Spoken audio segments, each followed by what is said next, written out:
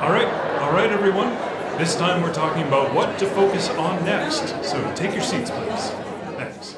Welcome to the Change Academy podcast. I'm Brock Armstrong, and you will soon hear from my co-host, Monica Reinagel. And our goal here in this podcast is to help you focus on the most meaningful changes that you can make in your life in order to achieve your goals, whatever they may be. And that is what we're going to dig into in this episode. And, as we discussed in a recent episode with Dr. Johnson, people with ADHD often struggle to stay focused or even to decide what to focus on first. So this seemed like a great opportunity to revisit this topic via an older episode of the Change Academy podcast. I believe it was episode number 20 called Why You Need to Focus. But obviously, even though we were reminded of this previous episode that I'm going to play for you right away because of Dr. Johnson's tips for people with ADHD, people without an ADHD diagnosis can struggle with this as well. There are lots of things competing for our attention all the time. So many things. Wait, is that a squirrel? Wait, anyway. Now, before I roll this episode, here are some points that we would like you to listen for. The first thing is how and why you might want to make a list of all the changes that you would like to make. Another thing we'd like you to listen for is why you should choose no more than 3 things to focus on and how to put all the others on hold. For now, anyway, not permanently on hold. And then another thing you might want to listen for is why you need to estimate how long you will need to focus on each one of the changes you want to make in order to either accomplish it or create a solid habit. Each one of your goals will have a different timeline. And finally, pay attention for the part where we talk about how to decide what the very first step for each one will be and when, where, and how you will take that first step. And you know what? There's one thing that we didn't actually mention in this episode that I'd like to remind you of, because we've said it before on this podcast, is that it can be valuable to get input or feedback from a coach or a trusted friend when we're trying to make decisions about how and where to focus. Other people's trusted perspective can be really helpful. All right, let's roll tape. The majority of us, we have a laundry list of aspects of our lives and of ourselves that we'd like to change. And while that is totally a great place to start, especially when you're working on creating a more fulfilling life, the problem is that when we try to make a bunch of changes all at once, well, we end up changing pretty much nothing. And that is where learning the ability to focus comes in. So that's what we're going to get into in this episode. But first, we actually have a voicemail, which is kind of fun, and it comes from listener Stephanie. So here's what Stephanie had to say. Hi, Brock. It's Stephanie. I just have a few questions about change. I feel like there's so many things that I should be doing or that I want to incorporate into my day, but I just cannot find the time to complete all of them. So I love your morning routine. I love your ab exercises. I love yoga and meditation. And it just seems that I get to a point that I'm just so overwhelmed on what I should do that I end up doing a lot less than I also would like to do. So if you have any tips for that or an answer, that would be greatly appreciated. Awesome. Bye. So I wrote back to Stephanie after she sent us that voicemail, and I gave her some specific kind of instructions, mostly based around the idea that she was sort of focusing on, which was more of a time management, I think, kind of issue. But I think it really actually stems into exactly what we're going to talk about today in terms of focus. But anyway, this is what I wrote back to Stephanie. I said, I gave her 3 points. The first one was to not to try to do everything every single day. Just plan on 1 or maybe 2 meaningful activities per day. And then, you know what? Often when we do that, we magically have more time for more things than we think. And that's great. But if you plan for just that one thing, you don't feel like a failure if that's all you get done. Then number 2 was to stack some of those activities. And if you're not familiar with the stacking sort of thing, that just means incorporating things into one activity rather than trying to do them as discrete. So instead of going for a 20-minute walk and then buying groceries, walk to the grocery store. That's an example of stacking. So I suggested to stack the activities when you can. And the third thing was to shake the all or nothing mentality and just remember that, if you can't fit in a whole workout, doing one set of push-ups really is just great. And if you can't fit in a whole half-hour meditation, just taking a few minutes and doing 5 box breaths can really serve your nervous system. And using the time that you actually have to do what you can and not worrying about the things that you aren't getting done, but focusing on what you can get done. So those were my specific instructions for Stephanie, but I think this whole episode is going to feed into this conversation really nicely. Yeah, I can totally empathize with Stephanie's question because I fall into this trap myself. And I think most of us can easily identify a whole bunch of things in our lives that we want to change. We might be working on our weight or our eating habits or our drinking habits or fitness, or even things like our financial situation, spending habits, our job, our relationship, any number of relationships. And sometimes when we get into this mode of self-improvement, we can get really overly ambitious and decide we're just going to fix everything at once. We're just going to become perfect versions of ourselves. It's kind of that January 1st syndrome, the New Year's resolution thing where we just decide, okay, from here on, from today forward, I'm just going to do it all right. Yeah. But new year, new you. Yeah. It's such a fun thought. That phrase is so fun. Like, it seems like it should be a good idea, but then it's exactly what we're talking about. It snowballs, you think. And while I'm at it, I'm also going to finally clean out that closet and I'm going to declutter my home. And, the list gets so long. And as Stephanie discovered, if you try to change too many things at once, often you fail to get any traction really on any of them. And by focusing our efforts on one change at a time, we can often create a lot more change in our lives in the long term. And this would apply to projects that we want to accomplish or finish. It can apply to habits that we want to create, which is sort of a project. But focusing on a lot of projects at once or a lot of goals at once is a good way to make sure that none of them actually get done. And the consistency isn't there to actually see the benefits of those things too. But I want to point out, like, as Monica said, sometimes we have these big lists and we really need to cull them down and focus on really one. Well, we'll get into how many a little bit later. But I know that can feel scary and a little bit sad because it feels like you're giving up on some of those goals. But I suggest to think of it more as backburnering something, because I think putting something on the back burner means that it's still in sight. It's still on the stove. It's just not on the hot element. Man, I'm really torturing this metaphor, but the point is, backburnering it doesn't mean that you're not going to do it or that it's not important or that it'll get forgotten. You just need to make sure that you capture those and don't let them go away. So that fear is sort of allayed, I suppose. Yeah, I think this is why often we're unwilling to put anything on the back burner because everything feels so important. And we just have to realize that if our focus is that scattered, what ends up happening in reality is they all end up on the back burner. So maybe it's just a matter of reminding yourself that you're not going to be any worse off if you just consciously decide to focus on only one thing at a time and put the others than if you don't consciously decide that, but that's the end result.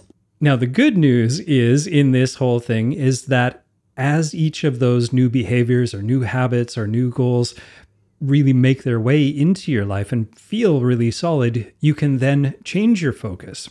You can go back to that list of things or look at the stuff that's on the back burner and bring them to the front. Yeah, and here's another thing to watch out for. If a goal that you're working on or a change or a habit that you're cultivating starts to feel difficult or tedious, you may feel a temptation then to switch your focus to another goal. And this is totally a trap.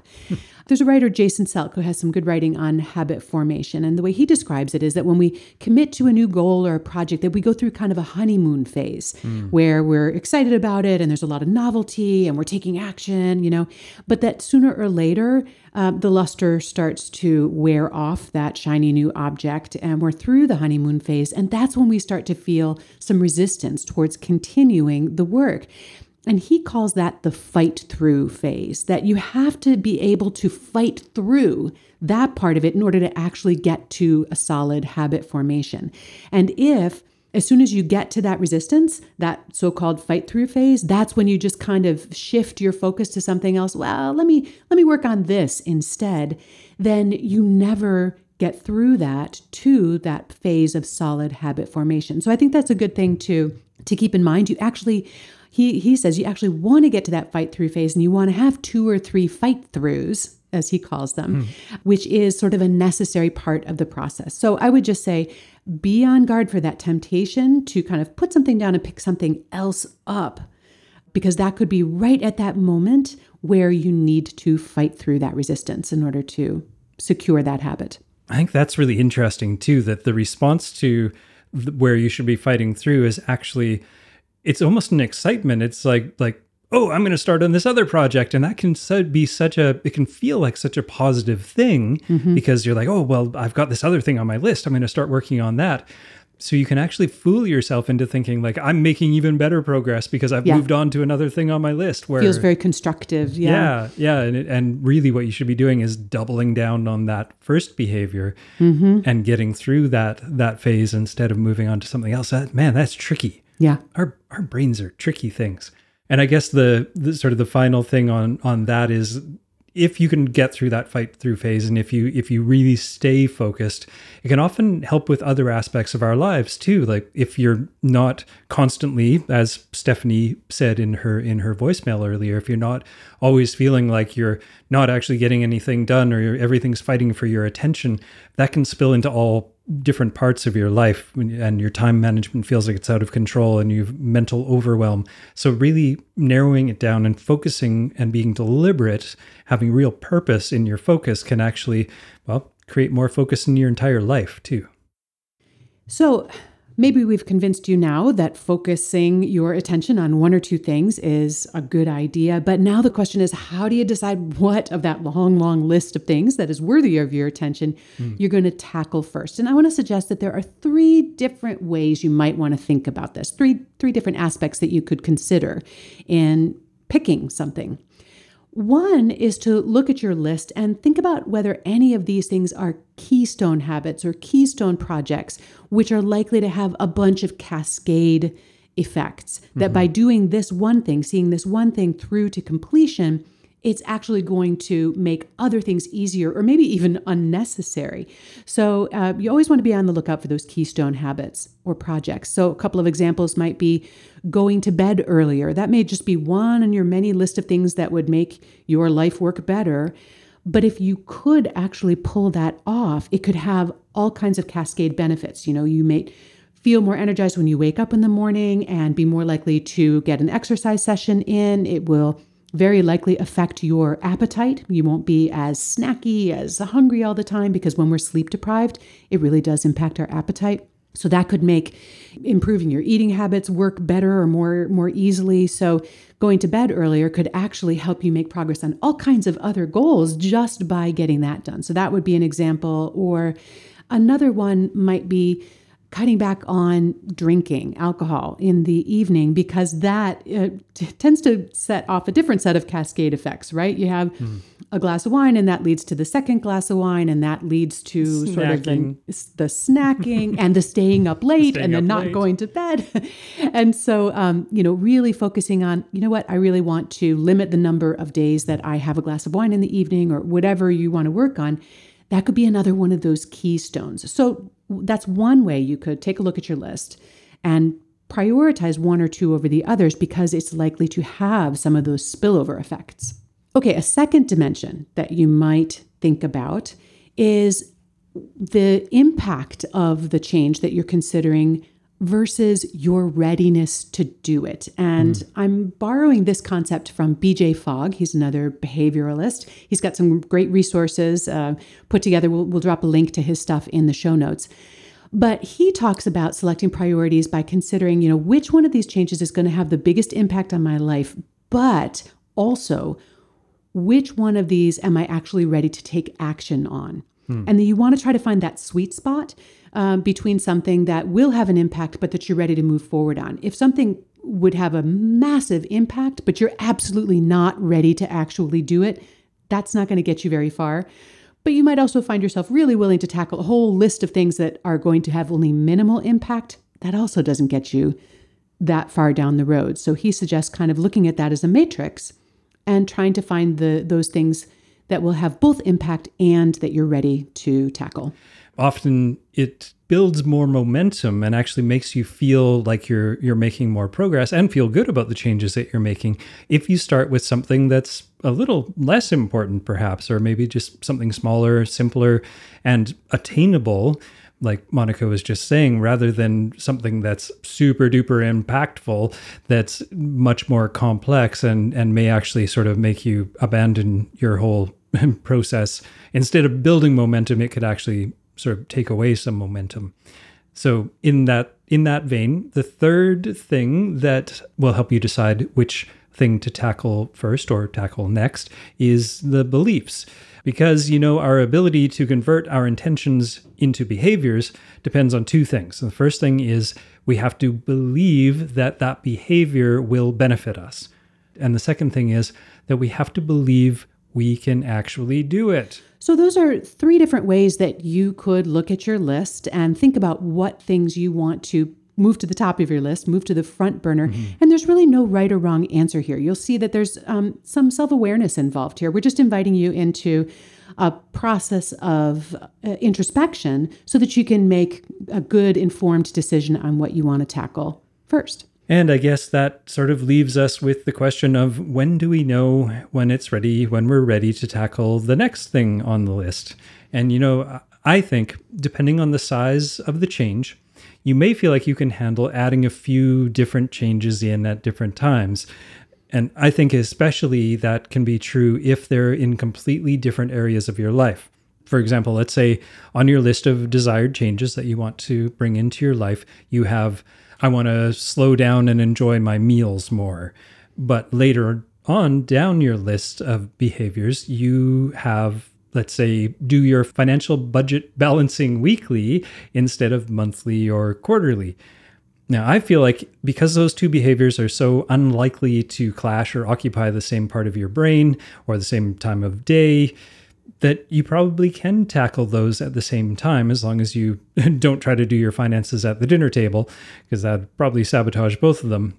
I think you could probably try tackling them at the same time. Well, I have to admit, I think I see this a little bit differently. I see the point that you're making that, we do have room in our life to think about more than one thing at a time. And I take your point about changes that are kind of in different realms of our life, but I think also we want to look at the time frames. So if you've identified 3 things that you want to do, and they all seem to be kind of in different realms of your life, but they all involve adding a new behavior to your daily routine, I feel like that could be kind of overwhelming. Making one change on a consistent basis every day is a lot. But if, one of them were something that you wanted to try to do every single day, and one of them were something that you wanted to add into your weekly routine, maybe that's the sort of separation that would make it possible. So for example, for Stephanie, she might decide, I really want to meditate every single day. I'm going to make that a priority. I'd be happy if I could just practice yoga once a week. And maybe, combining them in that perspective would make it easier than for her to say, like, yep, every day I want to meditate, I want to journal, I want to do yoga, I want to do all of these things. So just keep in mind what kind of commitments you're making on a daily basis and try not to overload yourself with too many new things. I think that's ultimately, once they're not new, it is possible to get a lot done in the course of a day. But new behaviors always take a little bit of extra energy and a little bit of extra cultivation to really take hold. I think what we're getting at here is that it's a lot more nuanced than just saying only do 1 and only do 3 or whatever it happens to be.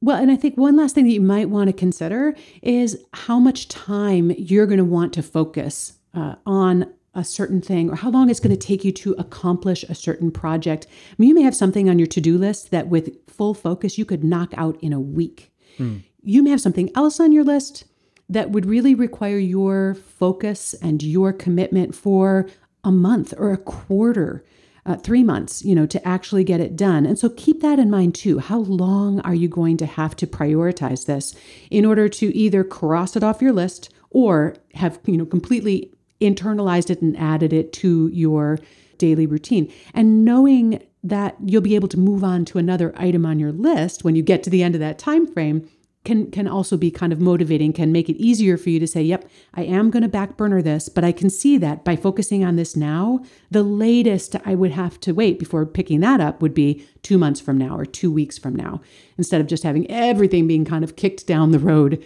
together. So all of this really won't ever come to fruition if you don't make a plan. We need to create a plan for putting these intentions into action, and also for removing the barriers that might keep you from following through. And often the biggest barrier is that you haven't established when you're going to do these things, or how you're going to do these things, or where you're going to do these things. So the plan is always going to be the crux, no matter how long it's going to take you or what order you're doing them in. You've got to make the plan. So let us know what you're working on and how we can help.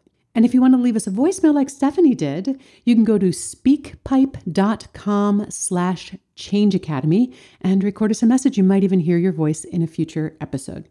We will be back soon with another episode, and here's to the changes we choose. All right. Thanks, everyone. This has been the Change Academy podcast with Brock Armstrong and Monica Reinagel.